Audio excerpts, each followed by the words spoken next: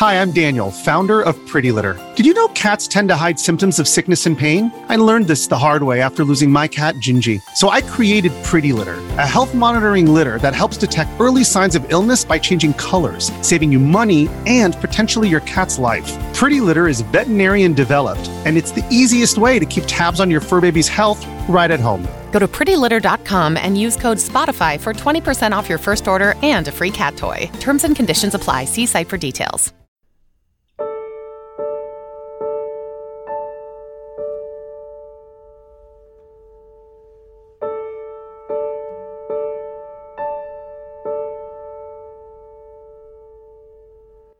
And we welcome you to this edition of Tuesday People, the podcast. I'm your host, Mitch Albom. I am the author of the book Tuesdays with Morrie, upon which this podcast is inspired.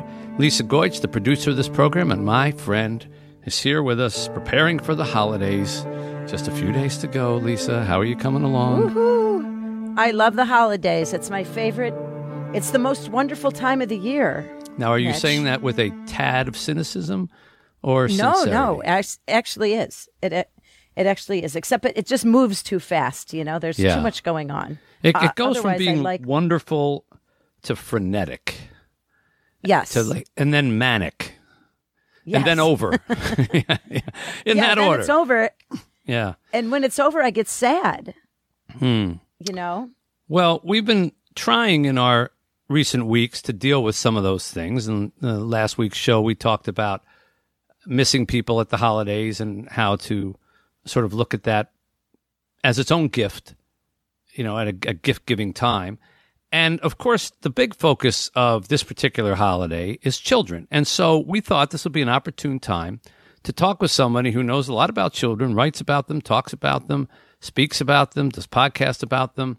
Arlene Pellicane is a speaker, as I mentioned. She's a host of the Happy Home podcast, which I had a chance to talk with her recently. She's the author of several books, including Parents Rising, 31 Days to a Happy Husband. I think I took 32.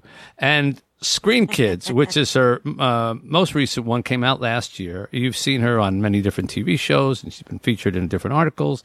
And she's got a website, Arlene Pellicane, PELLICANE.com, and a masterclass at happyhomeuniversity.com. Arlene, we're so happy to have you on the Tuesday People podcast. Thanks so much for having me, Mitch and Lisa.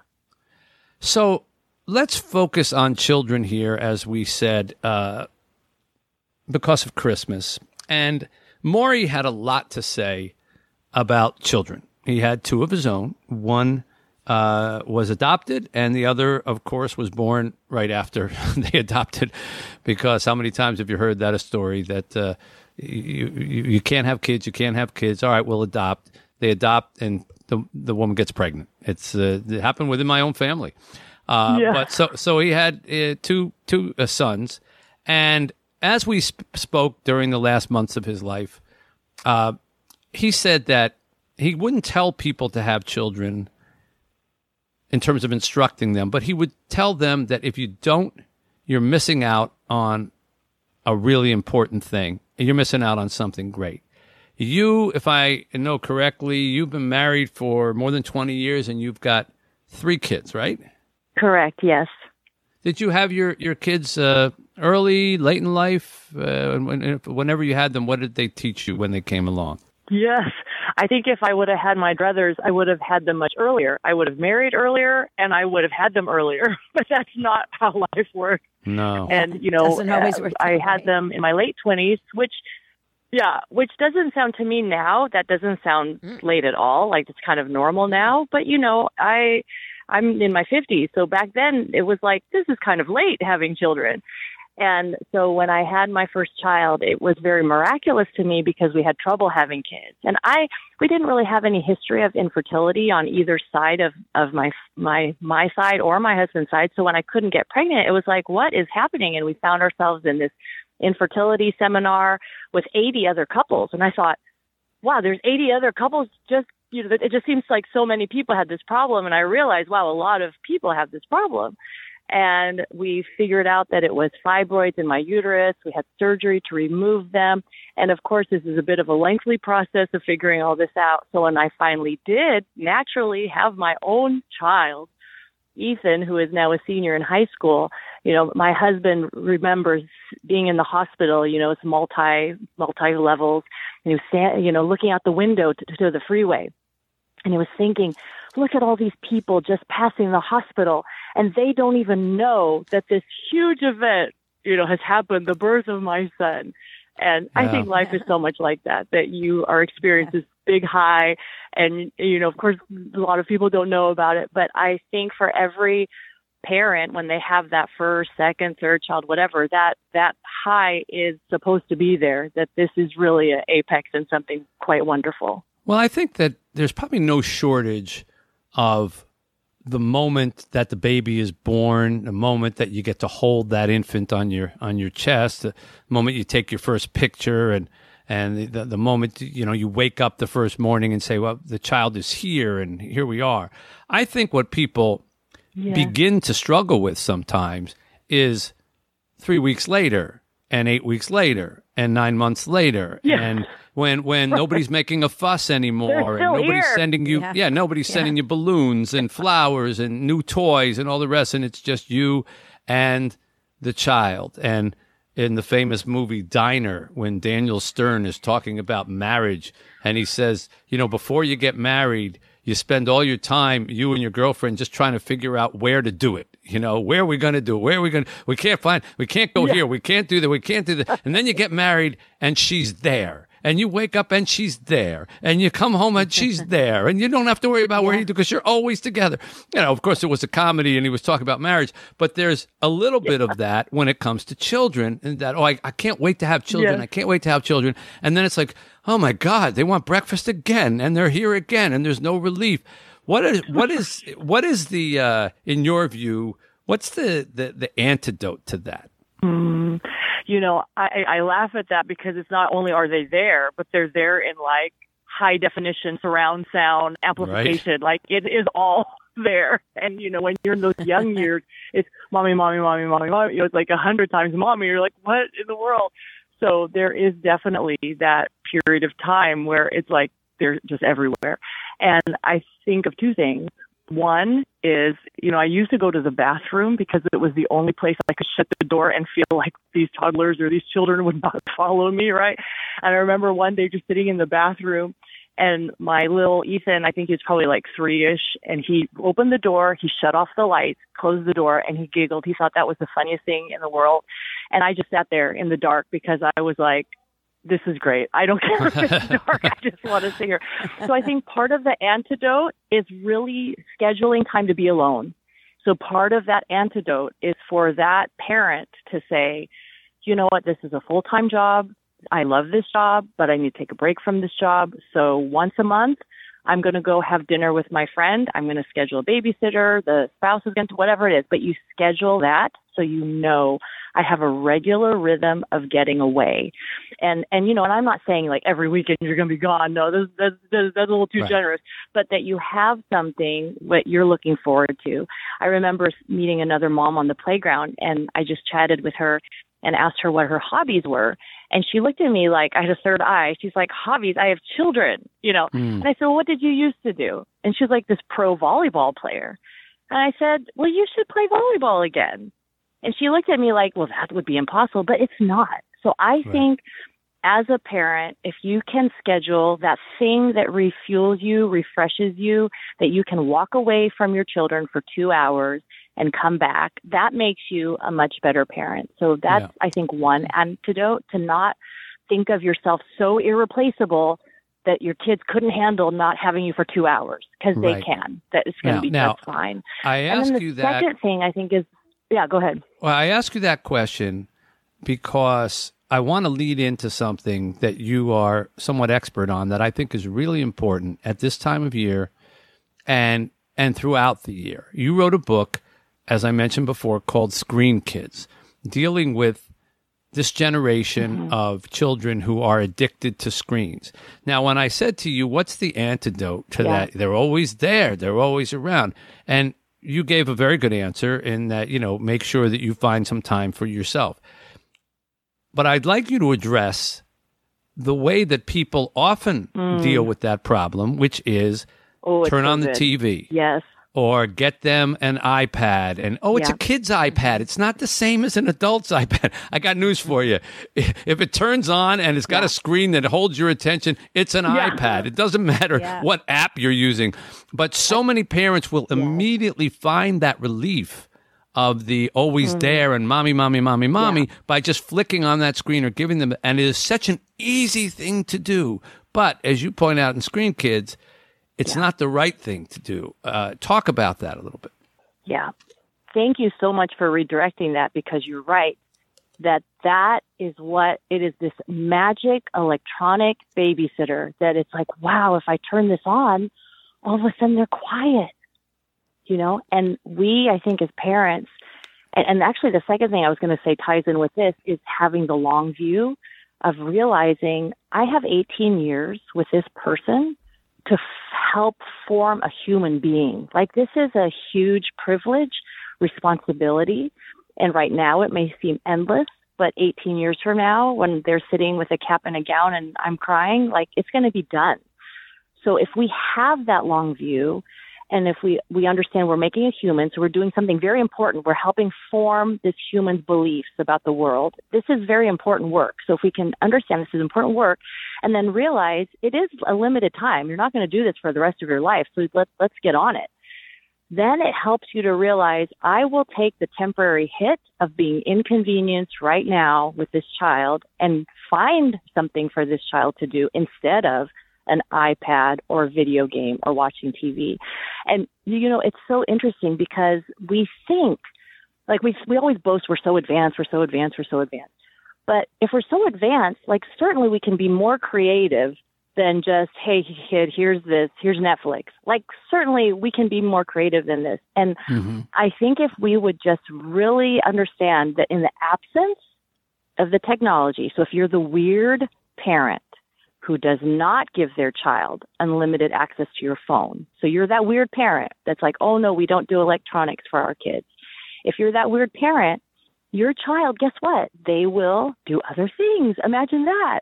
They will play with bubbles. They will play with Legos. They will read books. They will color. They will find other things to do. But you as a parent have to believe that. And I think so many of our parents, we don't believe that they would handle it. Like, we think they can't do it.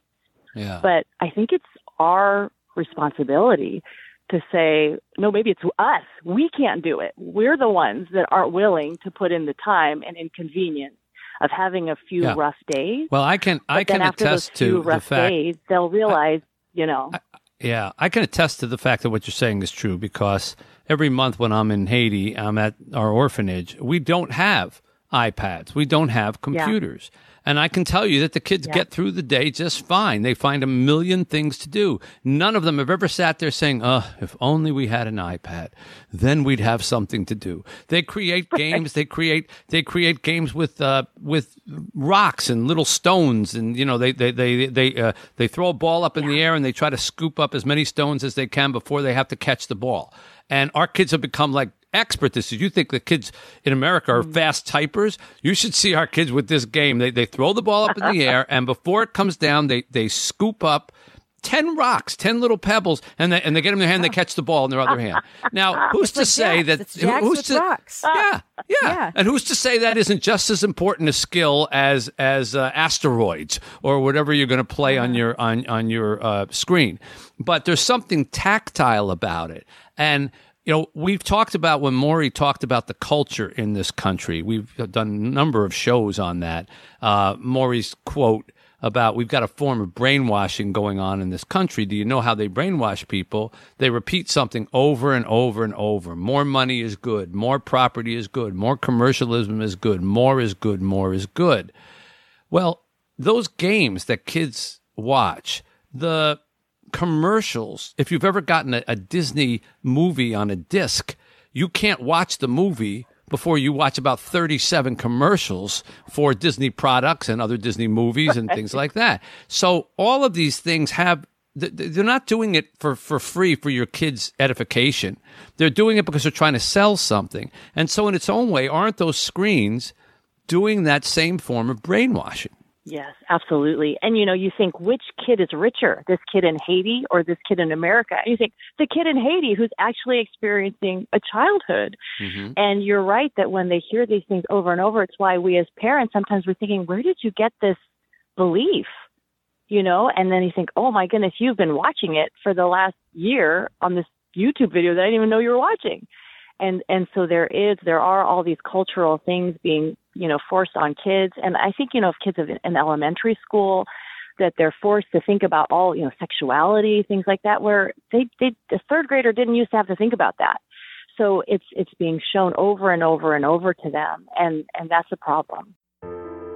We'll be back with more Tuesday People right after this.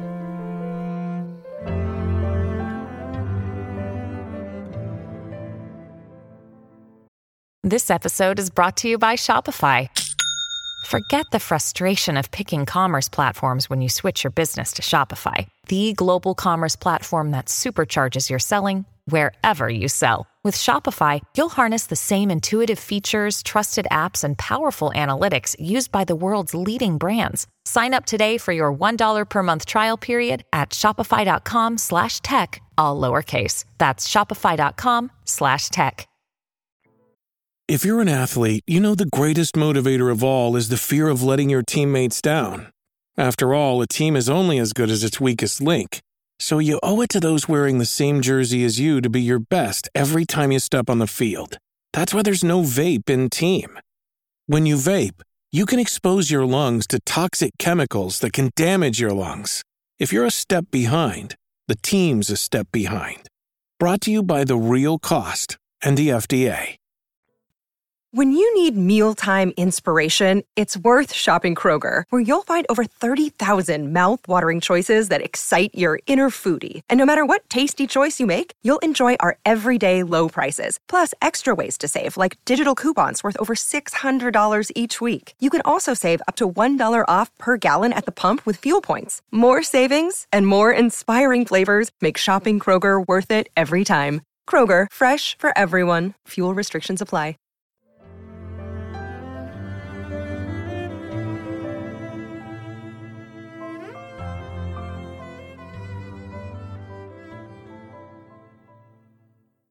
Yeah, talk about that for a second, the sexuality thing. I am stunned. I never considered myself prudish in any means. I was a musician when I started out. It's kind of hard to be prudish in that world. Yeah. And yet I find myself cringing with embarrassment at some of the things that I see. There was that film not too long ago, maybe a couple years ago, about young girls who were it was very controversial, and they were like practicing to be strippers or something like that, and maybe it was from France. I could be getting the countries wrong, but it was considered very artistic, and letting the kids express themselves. They were 10-year-olds doing these erotic kind of dances, and there's a lot of that type of attitude and stuff out there. How do you, as a parent, shield your child if you're not hermits, if you're not living in the woods, if you're not homeschooling your children, or living amongst the Amish, if you're out there in the world, living in the city or whatever, your kids go to public school perhaps, they hear about all this stuff, how can you put a limit on that, Arlene? Yeah, so I have 3 kids in public school, 7th grade, 10th grade, 12th grade. I understand what you're saying, and I think it is involvement of what they are. So for me, it was postponing the phone. Because once you give that smartphone to that child, then it's like a drug. It's like this candy that they always want to consume, and they're going to want to consume what is everyone else consuming. And then they're going to see all this junk that you're talking about.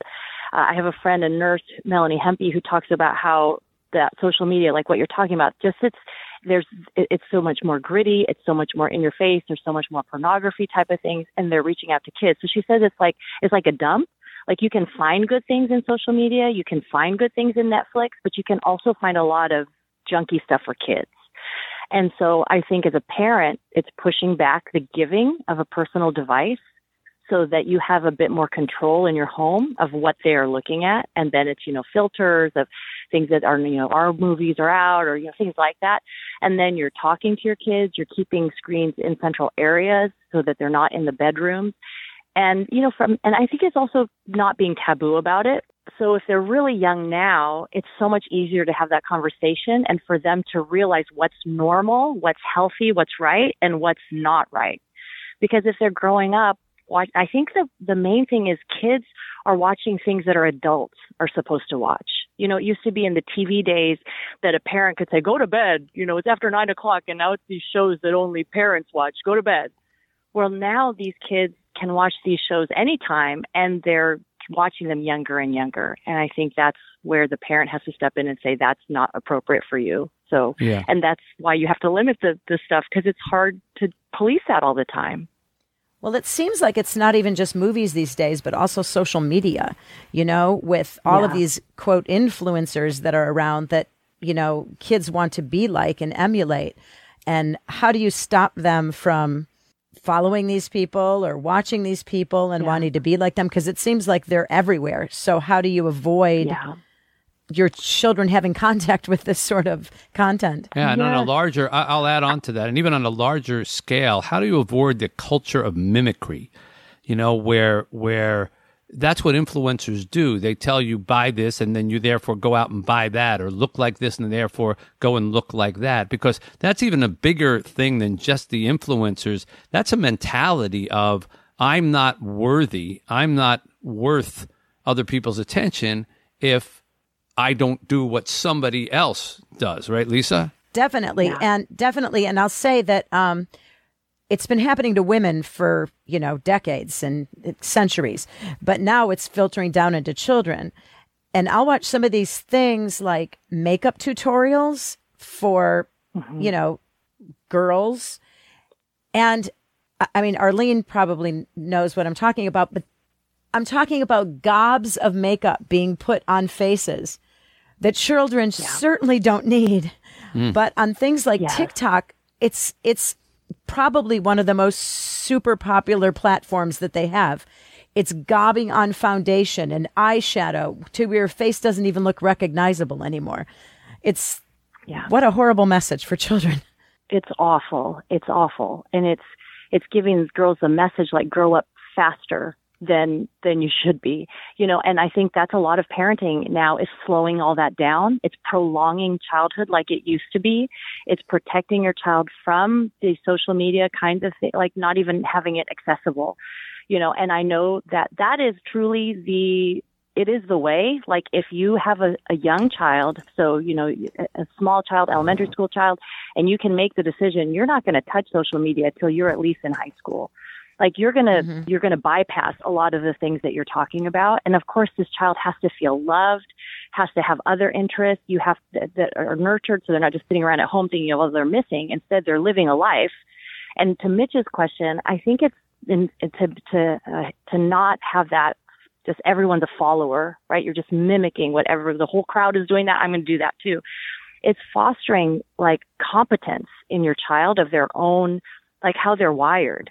So whether that child is an artist or a musician or an athlete or a thinker, analytical, whatever it is, you look and watch your child. How can I support this child? Okay, like my one girl when she's in elementary school, she went to horse camp. She found out, well, I love horses. Well, we don't know anything about horses. And we just thought, who do we know? So we asked someone we know that we thought for sure, and he referred us to this person. And so my daughter, Lucy, every week on Saturdays has been riding horses with this 80-year-old cowboy, and it's been the most amazing process ever. And so it's this idea of nurturing, you know, what their interests are, championing them so that they have their own voice, they have their own things that are theirs, that they're good at. And I think when a child like my son Ethan, who doesn't do social media, isn't on video games, but he loves like Nerf guns and 3D printing and chess and jazz music. He's like you, Mitch. He loves music. So he always feels like I'm competent in other things. So yeah, I might like totally stink in video games, and he'll talk about that. But I'm competent in other things, so it's okay. I'm okay to take that hit because I know those kids who play video games, they couldn't find a, you know, C# to save their lives. You know, so he gets that. Yeah. So I think having your kids good at things that are not electronic gives them confidence to know that I have a place in this world. I don't have to have social media or video games to have a place in this world.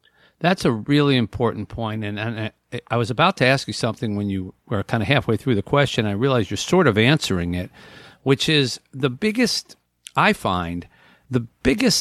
challenge, threat may be the word that some parents look at, and I understand why, to good parenting. Even intense, good, everything's been perfect up till now kind of parenting is other kids. Yeah. Other kids at school. And when kids hit 13, 14, 15, 16, when other kids' impressions and what they think of them are the most important thing in their world, if those other kids are all about the screens, if those other kids are that's how they communicate with one another, how do you keep your kid from not being a social outcast? Which, of course, is what kids say. Mom, I'll be the laughing stock of the school. I'll be a nerd. I'll be thrown out. Yes. How do you do that? And you want your kid to have friends. On the other hand, you don't want him to have certain friends. You don't want that kid to be your friend. But you can't pick. Right. So how do you do that? And how do you keep them away from the screens that go with that? Yeah. Yeah. For me personally as a mom, it was praying with other moms, like literally praying, God, please help my child find one good friend at school. I feel like the kids don't need a gazillion, but if they have 1, 2, 3 good friends that are good influences that they look forward to seeing, that just solves a lot of high school ills. So just starting with that, please, we need help. And then I think really being proactive, like if you're finding, okay, my kid isn't connecting with kids at school, is there another place that I can bring my child to make friends? So maybe their good friends won't be from school, but maybe they'll be in soccer, or maybe they'll be in band, or maybe, so it's kind of that extra effort of a parent to be proactively seeking, where can we find a like-minded person, and kind of like fishing for a friend, so to speak, like putting yourself in places that your child would be able to meet like a like-minded friend. My son, going back to him, he would say, Mom, there are people that won't be my friend because I don't have a phone and I don't have video games. But what I've found is generally I don't really want to be that person's friend because it's kind of like a shallow relationship. He said, my friends, they all have phones. They all play video games, but they don't mind that I don't. And they're still my friend. So he said, I think the quality of the kind of person you have then is a better quality friend. So I thought that was even interesting in saying that, I don't want a friend who needs me to have all these things in order even just to open the door of a friendship with me. We need to obviously get that kid's number and pass it out to all the teenagers out there. Because those are the friends that you want to have. You mentioned to me when we were kind of setting this up, and you sent an email along about something that I hadn't really thought about. But I had asked Maury about how people kind of can get meaning in their life and find something if the normal things aren't working for them. And Maury suggested that it's really easy to give. And I'm a big believer in giving is living. And we've done many shows about that when you give, you feel so much more alive than when you take. And Maury talked about how you can find any senior center where there are older people who are looking for company, want somebody to just play cards with them or a board game or play the piano or something for that. And you walk away from that feeling with a new respect for yourself because you feel needed. I believe that children can benefit from that just the same as adults can. And in some ways, that can be an antidote to some of this stuff that goes on. I mentioned our kids in Haiti. So before the kidnapping became rife on the streets, when we were able to travel, we would go every Saturday morning. We would take our older kids, our teenage kids, like 13 up, to this place that was run by some nuns, and it was for premature born babies. And of course, there aren't hospitals that take care of kids like that. They don't have the facilities. So they had this center where they had all these incubators and cribs, and these kids were, in some cases, the size of your hand or slightly larger. Wow. And our kids would hold them because the physical contact, these kids didn't get any physical contact. And they were, in many cases, they were shunned by their families because that's kind of what happens in Haiti. And I can't tell you how our kids were changed every Saturday when we would come back from that, they were different. They were calmer. They had a sense like they were important, and they never spoke about it, but you could just see how it changed them. Like, wow, these little infants need me to hold them. Talk about how being needed can fill the void of screens or a life without screens if kids feel like outcasts because of that. Yeah, it's almost like you give them a taste of something better. You give them a taste of something real. And think of it, electronics is all about ourselves. It's all about like the selfie. It's all about I choose what I want. I have a million things. Everything's catered to my every whim. Everything is about you. It's completely 100% self-centered. And then you go out and you serve, and then that's all flipped around, and it's so much healthier for kids. And when the kid feels needed, like, I have to show up, like that will fall apart if I'm not there. Like, that's really important. We had an after school club at our elementary school for 10 years where on Fridays we would do 1 hour of songs and games and snack and a Bible story, and we would do that. Well, we would have our teens come back and volunteer, like the ones that came out of, elementary school, and they come back, and I would literally tell them, if you weren't here, like, we couldn't have this, because we would break up the kids in small groups. The third graders go with this person, the fourth graders go with this person. And we would tell them, if you don't come here, we can't have this. And I think that what does that give a teenager? Like, wow, like, I better show up. They really need me. And wow, I might be in 8th grade, but I'm talking to these second graders and I'm trying to help them. Like, that's super, super healthy. And so I think we tend to expect less from kids because we just want to keep them amused, entertained. But I think if we expected, like, don't ask. Like, a lot of parents will be like, oh, well, I'll just ask my kids, do you feel like volunteering? No kid feels like volunteering. So, for us before COVID, we live in San Diego. And so just in a half an hour, we can be in an orphanage in Tijuana. And so once a month, we would go to this orphanage and we would do 1 hour of English lessons and then like play a little basketball with them or jump rope. And I will tell you, it's not like my kids were like, oh, yay, it's Tijuana Day where we get to spend a few hours, as you're doing it. It's not like it's like, yay, this is great. But when you're done and you look back and you say, for 2 years, we visited those 12 boys, that's something. That's good. And it feels good, and it is to do good. It's not just for the feeling of it. That's a good byproduct. But when your kids learn, like, I'm created to do good work. I'm not created to sit around and complain and just like, be a narcissist. Those are all really good things. That's really wonderful. These are just great lessons. And I encourage people to pick up Screen Kids by Arlene Pellicane. These are really important things to navigate the minefield that has become raising children in an era of iPhones and iPads.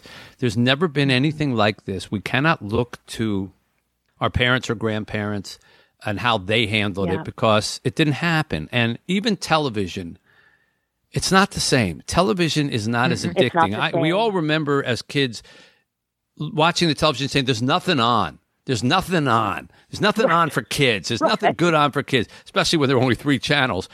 So there were times where it just wasn't, you didn't have to worry about it. That's never going to be true for social media. There will always be something to grab your attention, and it is in your hand, and you can hide it under the blankets at night. And you can't do that with TV sets. So no generation has ever faced this before. And I think your book and your advice are really important, Arlene. And I'm sure even Maury, were he here, would say, this is new to me. This is a new problem, Mitch. Maybe you better give me some information before we do it. So I really want to thank you for applying that and meshing it with some of Maury's lessons about the importance of children, about the importance of ignoring culture, about the importance of loving each other or perishing, because in the end, you're going to have to make up for that lack of screen time with love and with affection, and even physical affection, which we talked about a lot with Maury. So again, the books that Arlene has written, Screen Kids, 31 Days to a Happy Husband, Parents Rising. You can check those all out. Her podcast is a Happy Home podcast. Arlene, spelled like it sounds, and then Pellicane, PELLICANE.com. and her masterclass at happyhomeuniversity.com. Arlene, we hope you have a great holiday and a great new year, and that your kids don't get anything electronic for Christmas. That's right. They won't. Yeah. Nothing with a battery. Yeah. Because the chargers alone will put you, into the poorhouse between all the new chargers you have to get for all the new devices. It's been a pleasure talking to you. Thanks for being with us, Arlene. Thank you, Mitch. Thank you, Lisa. Thank you, Arlene. All right, that'll wrap things up. We sure enjoyed being with you this week. Christmas is coming up on the weekend, and we want to, well, hopefully it's not an IE. Hopefully it's a pleasant time where you can really relish your family, your loved ones, and the amazing blessings that we have just to be alive at this time in this world, in this country, under our circumstances, as tough as they may seem relative to other times in the world, other countries in the world, other times in history. We have it pretty good. Some of us have it really, really, really good. And those who do, give back. Give back. Giving is living. We'll be back again with our show in between Christmas and New Year's, and look forward to speaking to you then. Until then, on behalf of Lisa Goich, I'm Mitch Albom, wishing you a Merry Christmas, and see you next Tuesday. Thank you for listening to Tuesday People. To be part of our conversation, join the Tuesday People community at wetuesdaypeople.com. Subscribe to our podcast so you don't miss an episode, and share it with your friends. We look forward to having you with us every Tuesday because, after all, we're Tuesday People.